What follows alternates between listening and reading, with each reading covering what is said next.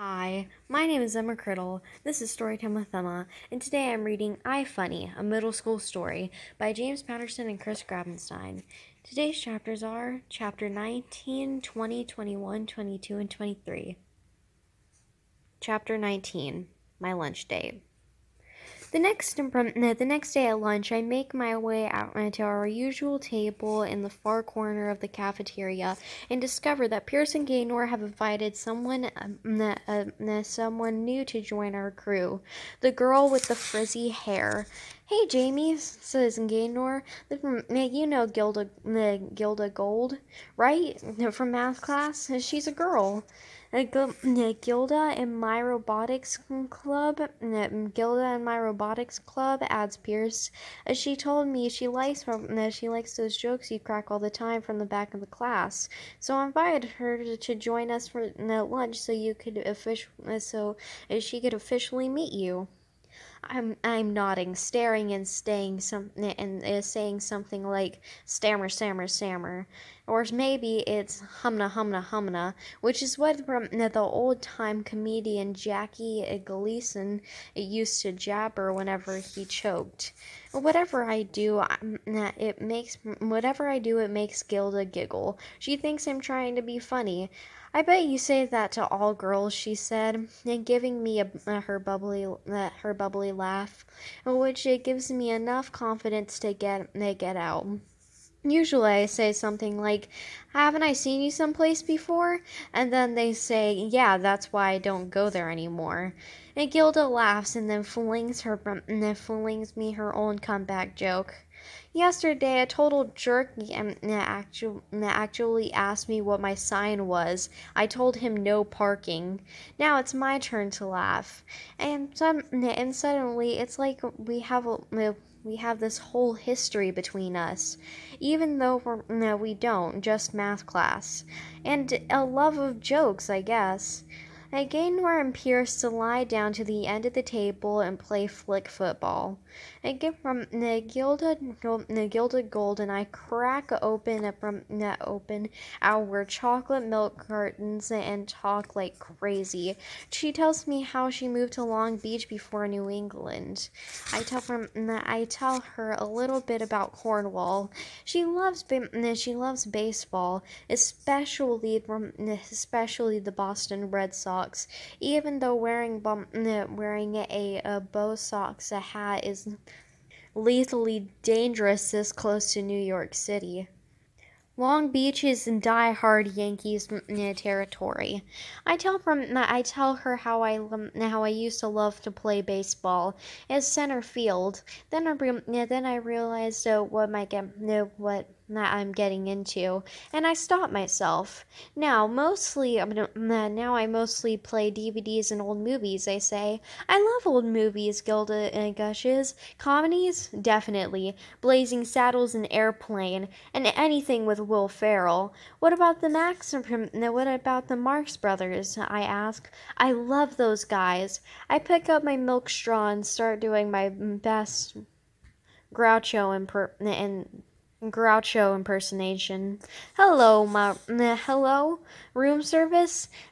Send up a larger room." And Gilda giggles. I keep going. Outside a dog, a book is a man's best friend. Inside a dog, it's too dark to read. And that's when Stevie Cosgrove shows up. His fist is some kind of brown goop smearing on it. Smeared on it. I think he just punched someone's bean burrito. "And why are you wearing that hat?" he says to Gilda. Because I like the socks. Because I like the socks. Cosgrove cocks his back his arm. Consider this a warning, sister. You better watch yourself." "Okay, sure." Gilda pulls out her makeup mirror, stares in her reflection. I'm watching myself. And when Cosgrove stomps away, it's Gilda's turn to quote some Groucho to me. "He may look like an idiot and talk like an idiot, but don't let that fool you. He really is an idiot." Yep, she funny. Chapter 20. Why public speaking should be called public execution. I wish I could say that after lunch with Gilda and the guys, my day it just kept getting better and better.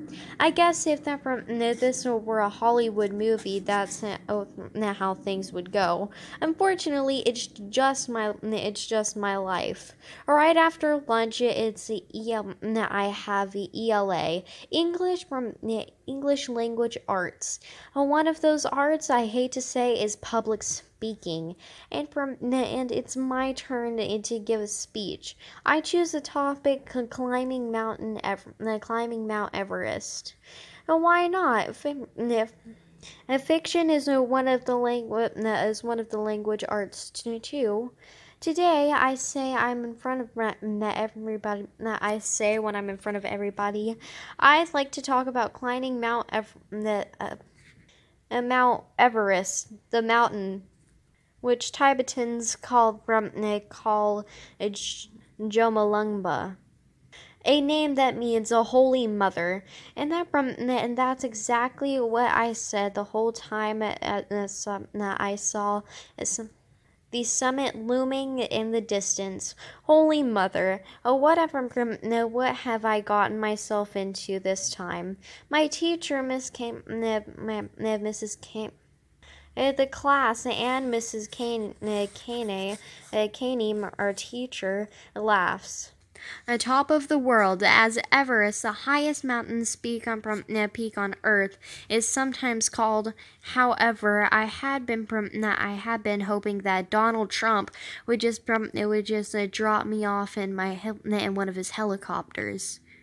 But it wasn't meant to be. The Donald was busy making another couple of billions that day. Why Everest? Why Everest? You may ask. Because because it's there.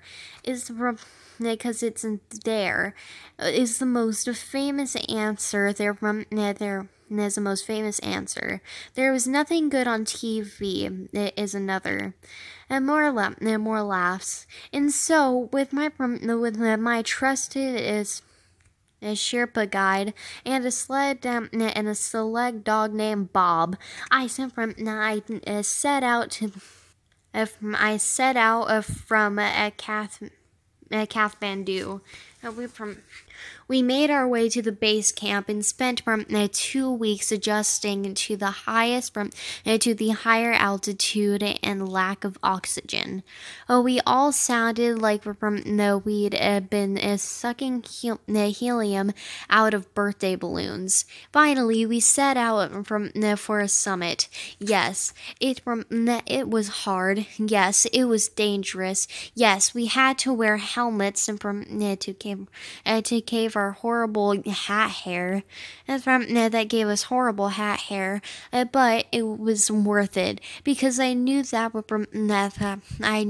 if I could ask in Mount Everest, I would show the world that I could overcome any obstacle life put in my way.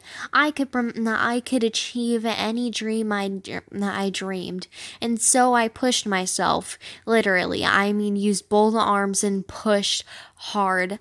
That Everest is steep. Suddenly, the unexpected storm erupted.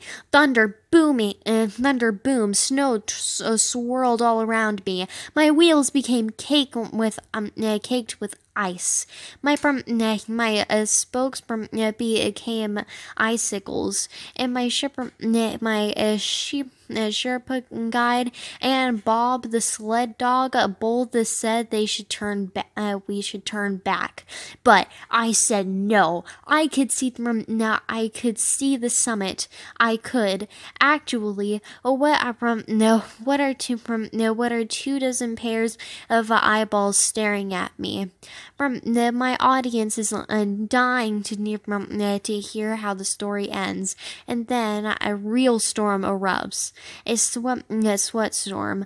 My armpits look like I've been popping water balloons down there. I can't remember how the speech is supposed to end. All of a sudden, I have a new dream to disappear right into the floor. Chapter 21. First aid for choking victims. Totally embarrassed, I bolt out of school before the final bells even stops ringing. I don't hang out with Pearson Gaynor. I don't say goodbye to Gilda. I just roll my sweaty butt down the boardwalk to Uncle Frankie's diner. So, how was your day? He asked. Terrible. This morning we went up to when I put on my underwear, I could hear the Fruit of the Loom guy laughing at me. Jamie, yeah, that's a Rodney Dangerfield joke. You told it last week to Mrs. Nicole. I'm asking about your day, not Mr. Dangerfield's. It was horrible. I choked. Did you try a Heimlich maneuver? It cracks Uncle Frankie. That it makes me smile. And that's pretty good, I say. I may steal it. Be my guest. Anything I can do to help. I sigh and get serious. And today in the ELA, I had to give a speech, and it was going pretty good right up to when it wasn't. I panicked, Uncle Frankie. My mind went totally and completely blank. I choked. Uncle Frankie gives me a knowing nod, like he's been there, done that. You know, Jamie, I read this magazine article, and I read this magazine article once. It said the fear of public speaking is second only to fear of death. Is a second only to fear of death. In the dread and anxiety department. I guess that's why comedians say they're dying when someone laughs at their joke. Whoa, hold on, kiddo. Everybody laughs at your jokes. I've heard 'em. Only if a good freeze up first.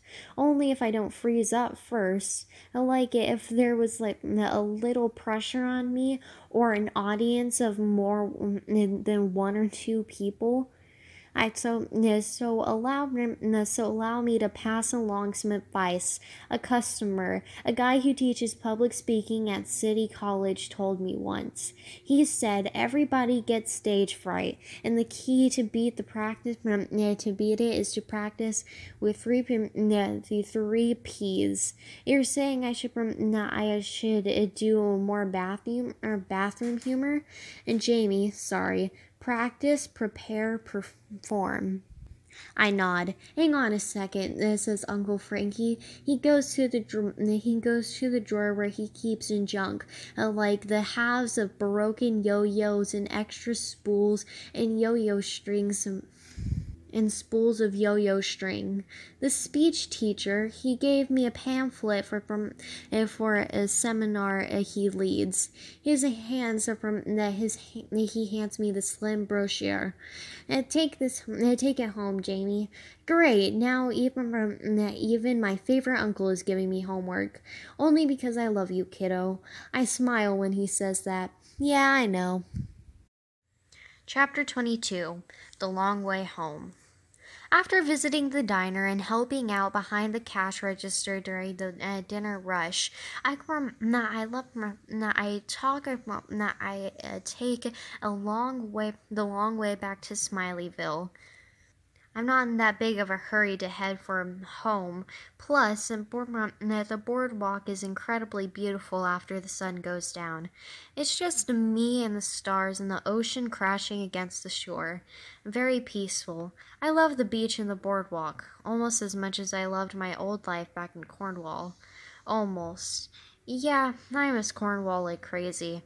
It's exactly no. What exactly do I miss so much? Everything and everybody. I miss the way things used to be. The people who used to be in my life. The people who used to be my life. Sorry, that was all I can give you right now. The beach, especially at night, is totally no buzzkill zone. Chapter 23. A Bad Dream Come True. Speaking of totally incredible buzzkill, Who should come bopping up the boardwalk, but who should come bopping up the boardwalk, but Stevie Cosgrove and a couple of his creepy friend guys he probably met while doing hard time at detention hall. Well, if it isn't the Crip from Cornball, Stevie sneers as he and his two pals block my way forward. When I try to back up, one of the knuckle dragging thugs grabs a hold of a railing. It swings around and ends up behind me. I'm totally surrounded. Like a bully a donut, and I'm the squishy jelly in the middle. Where are you going, funny boy? Stevie asked. Home, I mumble. You mean cornball? Then I think you're heading the wrong direction. He grabs my armrest and spins me around, and then he tilts me backwards until I'm staring straight up at the sky. You know, Forrest Gimp, you should do like sailors do when they're lost. Follow the stars. And can you see the stars, Jamie? I don't know why exactly, but I crack wise and reply. You mean those tiny twinkly things up in the sky? I always wondered what those were called. And then I follow up with an insult joke. And Stevie, you ate paint chips in your crib, and I'm from nah. Am I right? Are you mouthing off to me? And no, and he doesn't wait for the next snappy comeback. He dumps me. He lets go of my handles and lets me fall backward and hit the deck.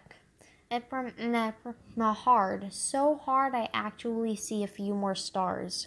Grab his chair, Zitz, as Stevie says to one of his hoodlum friends. I got it. Yo, he calls to the other goon. Give me a hand, useless.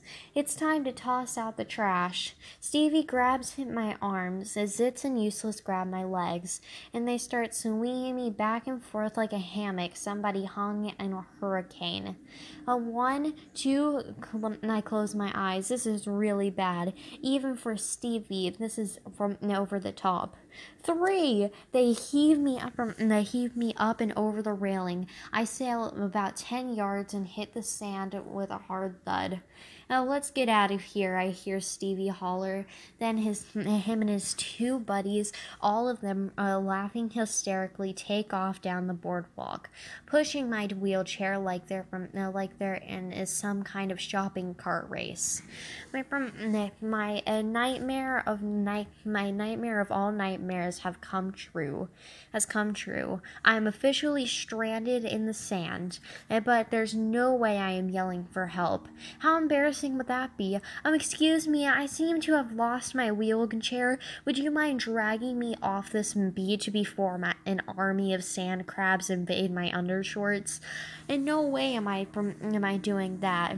Besides, the boardwalk is empty. There's no one for me to scream to, and so I just lie there, sprawled out on the sand. Nothing I can do about it.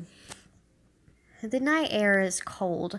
In fact, it's so cold out here, I can't even think of an "it's so cold" joke. My brain is frozen, and I think I might have broken a bone in my butt. But that's if it's possible. To be perfectly honest with you, I'm scared. The end, and I hope you have a nice day. See you tomorrow, and I can't wait to find out what happens next.